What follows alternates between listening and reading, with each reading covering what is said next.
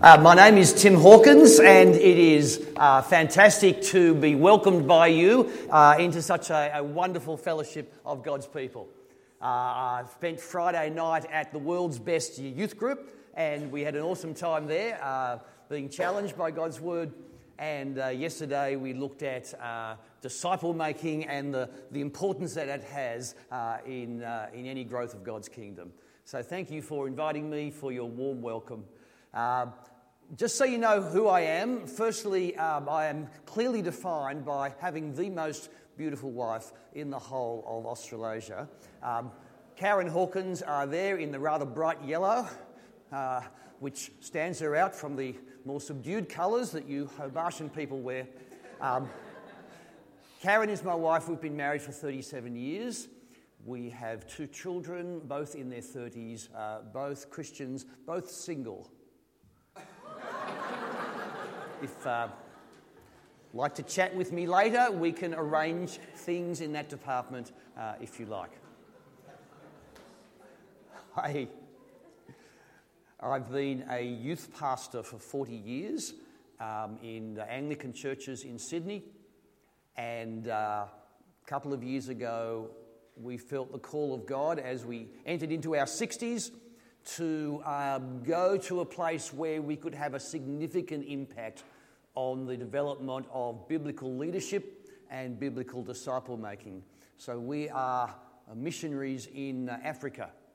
We are what's politely called self-funded missionaries.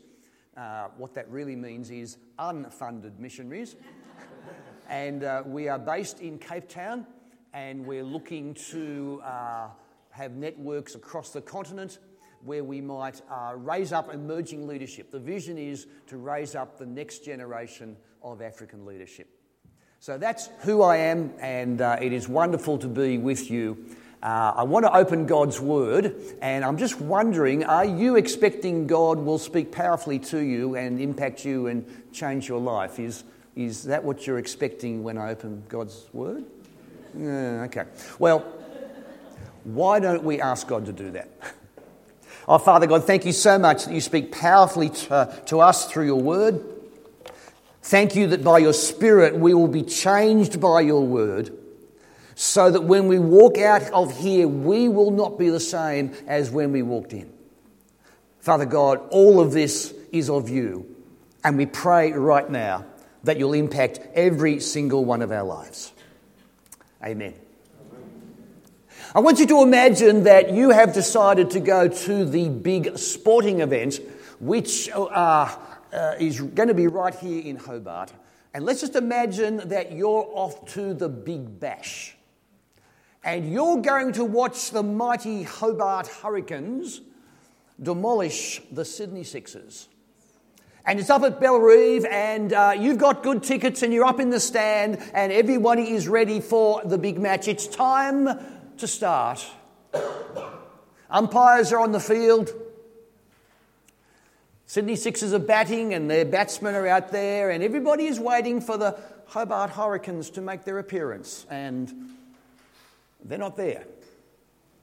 5 minutes goes past, 10 minutes, 15 minutes, the umpires are looking at each other, the Sydney Sixers batsmen are sort of just keeping warmed up, the crowd's getting restless. There's no team on the field. And you're up in the stands, and so you decide to talk to the bloke next to you to find out what's going on, and you realise that sitting next to you is the captain of the Hobart Hurricanes. And as you look along the seats, the entire Hobart Hurricanes team is up there with you in the stands. And you turn to them and you say, what are you guys doing? Like, what are you doing up here? And they say, well, we've come to see the cricket. You say, but what are you doing up here? Well, seats were really hard to get, and we had a friend, he got us these tickets, and like they're really good seats, aren't they? And we don't get just to watch the cricket very often. We thought we'd watch. Now, what's wrong with this picture? Does it make sense when the Hobart Hurricanes signed up these guys to be on their team? They didn't sign them up to sit in the stands and be spectators. They weren't signed up to watch things happen. They were signed up to make things happen. And if they don't give up being spectators, get out of the stands, get down on the field and start being players, there's not going to be any cricket that day. There was another bloke who called a team together. His name was Jesus. And he called people to be on his team and with him to change the world. And if you've already accepted that call, if you've already said to Jesus, yes, I will follow you, if you know for certain as you sit there that you are on Jesus' team and that you are following him to eternity, if that describes you, can I assure you from the Bible, God never signed you up to be a spectator in his kingdom. He only signed you up to be a player in his kingdom. If you're a Christian, Jesus did not call you so you could watch things happen. If you are a Christian, Jesus called you so that you could make things happen. And if you show up anywhere as a ministry spectator when you're meant to be a ministry player, then there ain't going to be no ministry that day. If you show up at your youth group as a ministry spectator, then there's not going to be much ministry there. If you show up at church as a ministry spectator, then the ministry that's meant to happen is not going to happen. If you show up at your school or your workplace or your community or your local organisations and you simply show up as a ministry spectator, that means the ministry that is meant to happen that day is simply not going to happen because we're not spectators, we're players. Now, for those of you taking notes, that will be the heading for the message. So if you're the sort of person that normally takes notes, write it down. If you don't normally take notes, write it down anyway. We're not spectators, we're players. And just to make sure you don't sit there as spectators the whole time, I'm going to get you to join in. Now, I know this is a Presbyterian church, and I understand that. I'm from an Anglican church, and we are the two founding members of the Frozen Chosen. But let's just see if we can do that. Every time I call out, because we're not spectators, I want yous all to reply loudly and excitedly, like, you know, you're involved and committed, to call back to me, we're players. So I will say, because we're not spectators, and you... Players!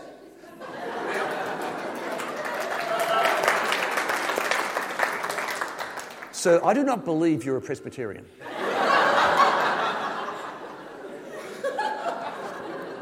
Is this man a member here? Have you...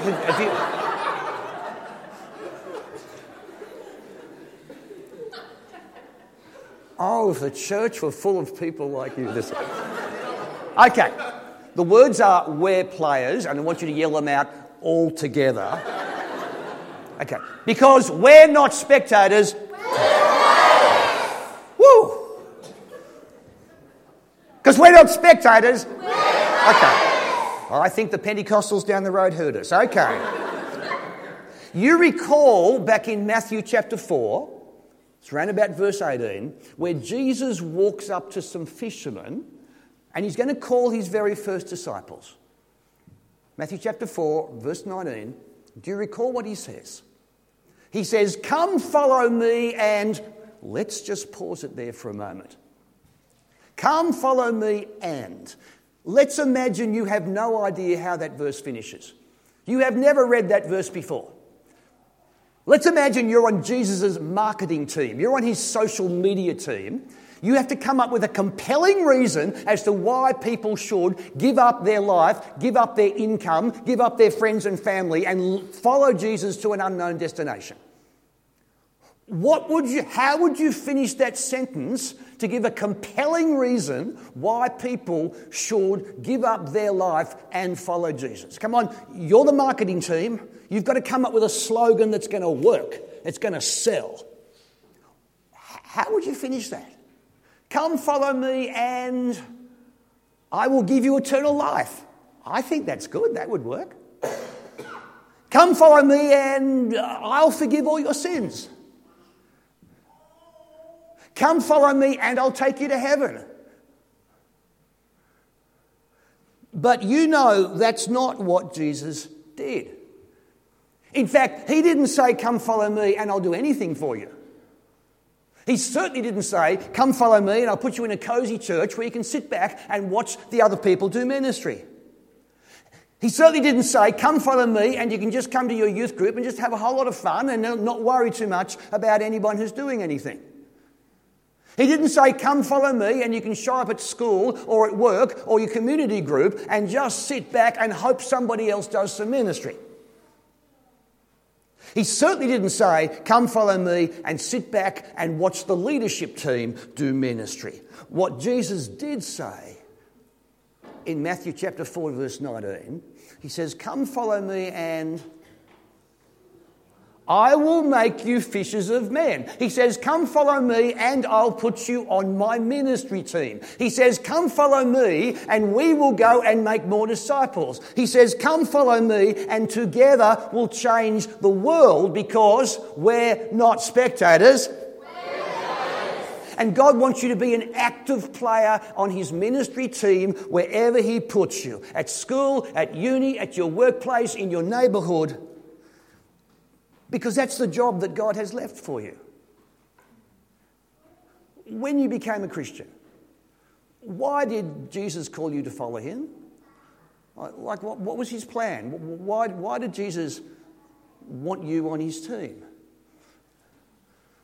And if you're thinking, well, he wanted to save me and, bring me into a close relationship with him so that we can enjoy each other for eternity, if that's all it is, he would have taken you to heaven at that moment. Because in heaven, you can be closer to Jesus than you could ever be here on planet Earth. So by observation, some of you are still here. That means there is a job that he wants you to do.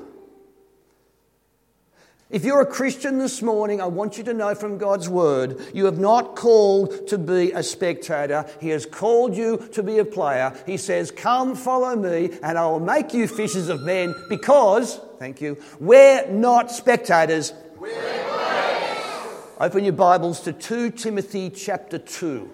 This is the passage that was so brilliantly read by some of our young people a bit earlier. Hey, isn't it good to see young people involved in leadership? Seriously, I don't know what Cornerstone Church is normally like, but if this is the standard that has been set this morning, I think there's a challenge to everybody else to rise to that standard. So seriously, that is what's happening is fantastic. I want to look at 3 pictures as to what it means to be an active player on Jesus' ministry team. So open your Bibles at 2 Timothy chapter 2 and we'll start at verse 3. And the first picture is that you're called to be a soldier. 2 Timothy 2 verse 3. Paul says, join with me in suffering like a good soldier of Christ Jesus. No one serving as a soldier gets involved in civilian affairs. Rather, they try and please their commanding officer. When Paul is trying to think of a picture which describes what it's like to be a Christian, the first picture that comes to his mind is as a soldier. Now, Paul would know a lot about the Roman soldiers because as he writes this, he is imprisoned by them. He is probably chained to a Roman soldier 24 hours a day. And in prison, he is firsthand looking at the might of the Roman military machine. He is seeing the things that make them the world-conquering, world-smashing champions of the world. And he would know a lot about the dedication, the commitment to duty. And look, I've never been part of our defence forces. For those of you involved in the defence at any stage, I want to take my hat off to you and say, look, thank you for that sacrifice. My dad served in World War II in the tanks in Papua New Guinea. And you would know that anyone who's involved in active service, there is a life of hardship. It is not a life of luxury. And if there's one thing, let's just say about soldiers, it's hard work. Seriously, I don't think I would get through boot camp Like if I had to go through boot camp training for the army, they get up before the sun goes. I mean, seriously. Like they do all these fitness runs. They've got the rations, they've got commanding officers, and they might get called to go to war at any point.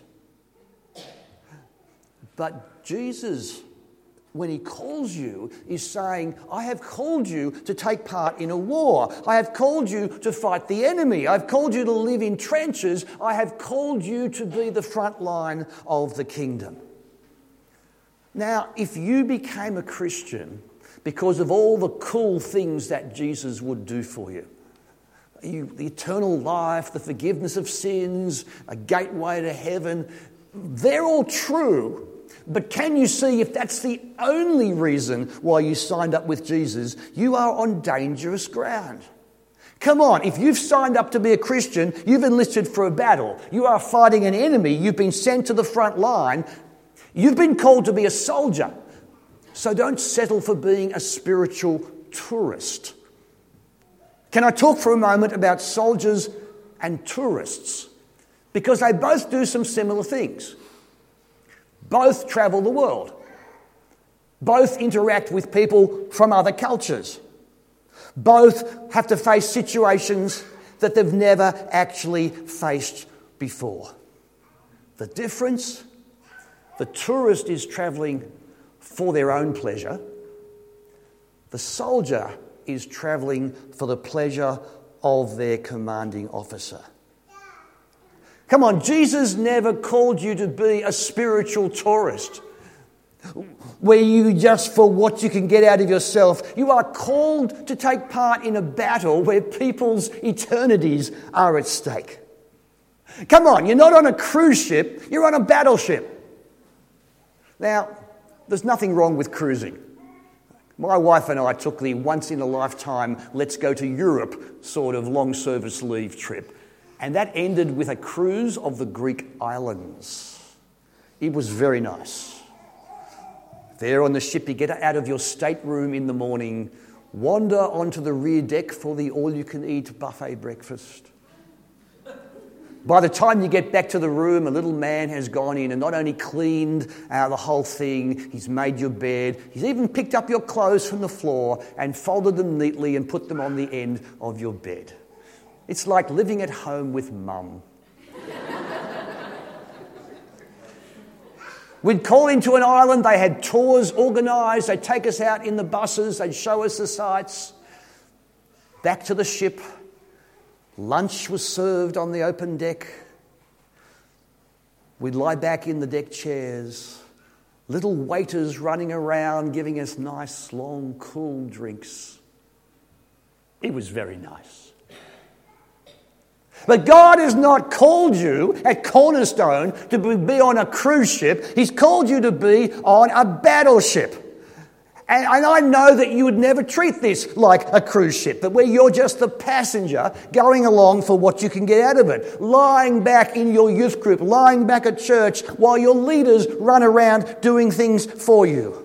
Ordering Jesus in your prayers to run little errands for you. Dear Jesus, please make my tooth stop hurting. Dear Jesus, please give me good marks in the exam I haven't studied for. Dear Jesus, please give me lots of money. Dear Jesus, give me a girlfriend. Good boy, Jesus. Roll over, Jesus. Play dead. You wouldn't pray like that, would you? Where you're the passenger ordering the little waiter around to do things for you and complaining when church isn't exactly the way that you want it. Come on, picture number one, you're called to be a soldier. Don't settle for being a spiritual tourist. Because remember, we're not spectators. We're players. Picture number two, you're called to be an athlete. Look at the very next verse, verse 5. 2 Timothy 2, verse 5. Similarly, anyone who competes as an athlete does not receive the victor's crown except by competing according to the rules. Like in sport, would you love to have the crown of victory? Would you love to play in the winning grand final? Would you like to represent your state? Would you like to win Olympic gold? Can you imagine the discipline that you've got to have if you're going to be an elite athlete. Like hours of training, the strictly controlled diet, not going out on the town the night before the big competition. Oh, unless you're in NRL, of course. Like that's discipline. You've got to discipline your life. Now, have you worked out that the word discipline comes from the same word as disciple? A disciple is somebody who is disciplined to a master. And if you want to have the crown of victory, you've got to put in the hard yards because there are no shortcuts to success. Look back to verse 5. Anyone who competes as an athlete does not receive the victor's crown except by competing according to the rules. Let's imagine you're in the Olympic 1,500 metre track race. 3 3/4 times around the track. As you're going, you notice that the rest of the pack is getting somewhat ahead of you. Could you solve that situation by actually taking a shortcut across the middle of the field and meeting the pack on the other side and winning? Would that work? No, you can't take a shortcut because you'll be disqualified. If you want to have a great AFL team, you can't sneakily put all your interchanges on at the same time as you've got your original 18 because that would not be according to the rules. You would not win. You'd be disqualified. You want to be a champion weightlifter? Well, if you cheat by injecting little drugs into you, you understand you're not going to get that gold medal. You will be disqualified because that's not according to the rules. An athlete must compete according to the rules. And that shows us that there are no shortcuts in being prepared for ministry. You've actually got to put in the hard yards. And yet I have met on that sinful mainland, it wouldn't happen here. You are the pure, holy, righteous, bull-sacrificing state. I have met young people at my church in Sydney who say, well, I want to grow as a Christian, but I don't really want to read my Bible every day. That's a shortcut. Can you see it's not going to work? Oh, I love belonging to our church, but I don't actually have to go every Sunday, do I? That's a shortcut. It will never work. Oh, Lord Jesus, I honour you. I worship you. I praise you. But there's some sins I kind of enjoy and I'd like to hang on to them. That is a shortcut. It will never work. Come on, you're called to be a soldier, so don't settle for being a tourist. And you're called to be an athlete, so don't settle for shortcuts. Because remember, we're not spectators. We're players. Picture number 3. You're called to be a farmer. Verse 6. The hard-working farmer should be the first to receive a share of the crops. I have never lived on the land. If you've been involved on the land, can I just say on behalf of Australia, thank you for your hard work in producing food for us. Can you imagine what life is like on a farm? 365 days of the year. Whether it's wet or fine or hot or cold, you've got to be there attending to the farm. And unlike the soldier, there's no glory when you're out fixing the fence in the back paddock. Unlike the athlete, there's no grandstand cheering for you as you get up at 4 a.m. to milk the cows. As a farmer, you show up day in, day out, whether anyone is cheering for you or not, and you faithfully do what is required. Now, are any of you involved in a ministry that feels like that? That you do your ministry faithfully, week in, week out, nobody particular seems to notice. You don't get pulled up at the front and get the Servant of the Year award. Is that okay for you to do that? To be faithful at your job without getting any reward? Or will you only do the jobs that get a reward? You see, the hardworking farmer understands that principle. So here's the question. Who is entitled to enjoy the food that the farmer produces? Now, I come from Sydney. It's kind of a big city, and all our kids are city slickers. They think that, meat comes from polystyrene trays in the supermarket and that milk is produced in cartons. That's their understanding of country life. When I ask our high schoolers up in Sydney who is entitled to eat the food that the farmer produces, their answer is, I am. I want the farmer to work hard so that I can walk into McDonald's and get my 2 all-beef patties, special sauce, lettuce, cheese, pickles, onions on a sesame seed bun without having to put any effort in. You understand how city life works? The farmer does all the work. We get the food with no effort whatsoever.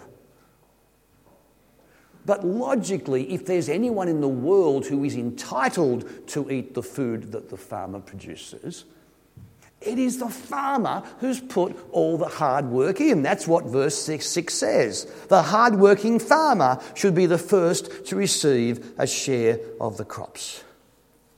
But let me tell you the little I know about farming. A farmer is essentially the producer of food, not the consumer of food. The thing that marks a farmer out is that their essential role is they produce the food. They might be entitled to eat it, but let's just imagine that for the next 12 months, every farmer and their family in Australia totally consume all the food that their farm produces. So for the next 12 months, every beef farmer in Australia, they and their family totally eat every bit of beef that is slaughtered and butchered. That across Australia for the next 12 months, every wheat farmer, the farmer and their family, totally consume every bit of wheat that they produce.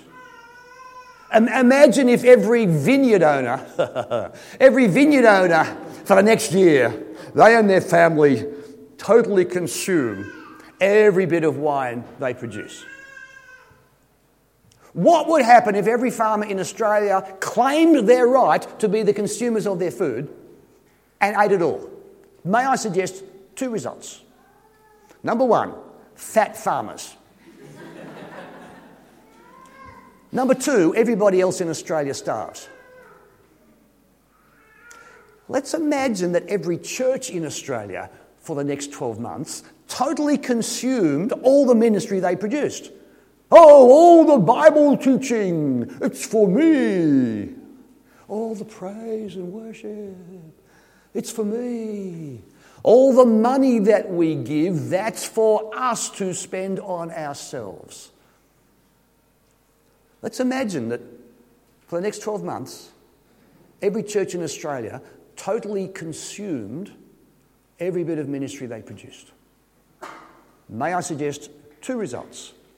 Number 1, fat Christians, wallowing in all the wonderful ministry that we do. Number 2, nobody else in Australia hears about Jesus. Nobody joins God's kingdom. The church never grows, and the devil is very happy.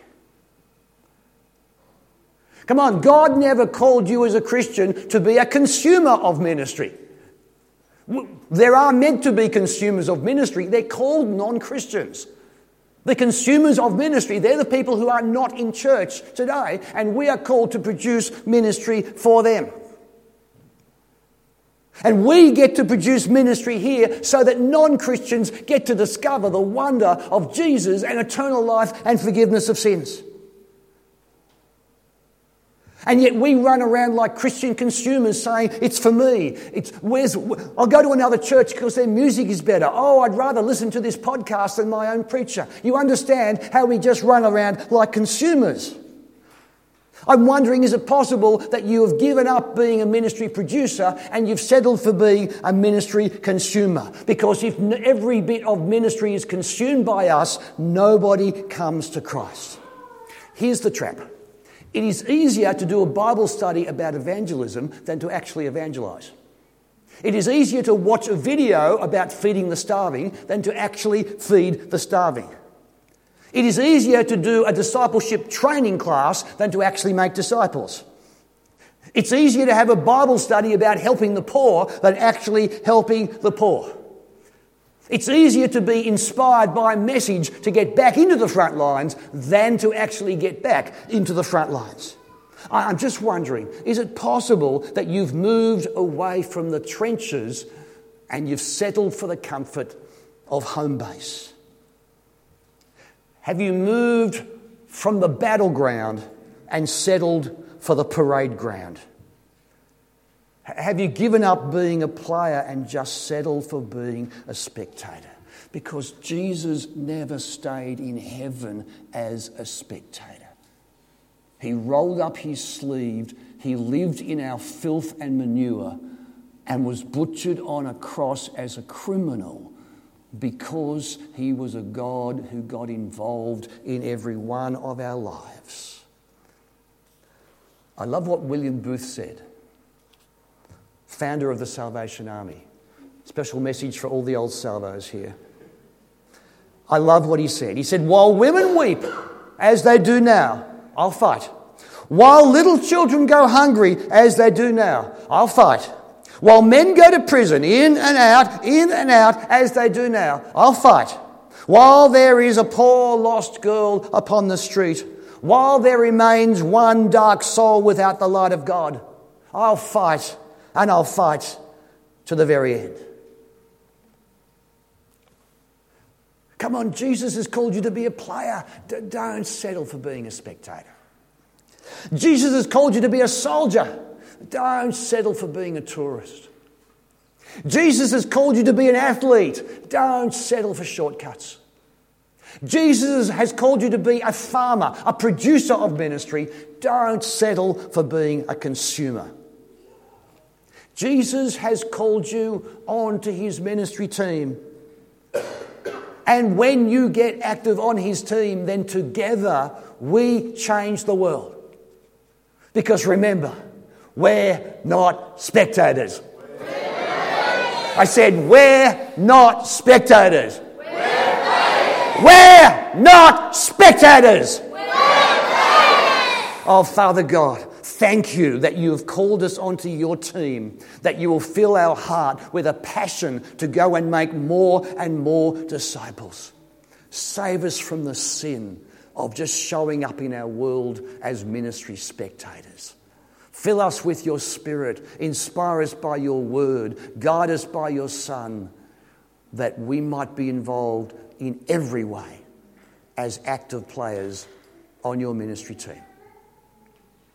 Amen.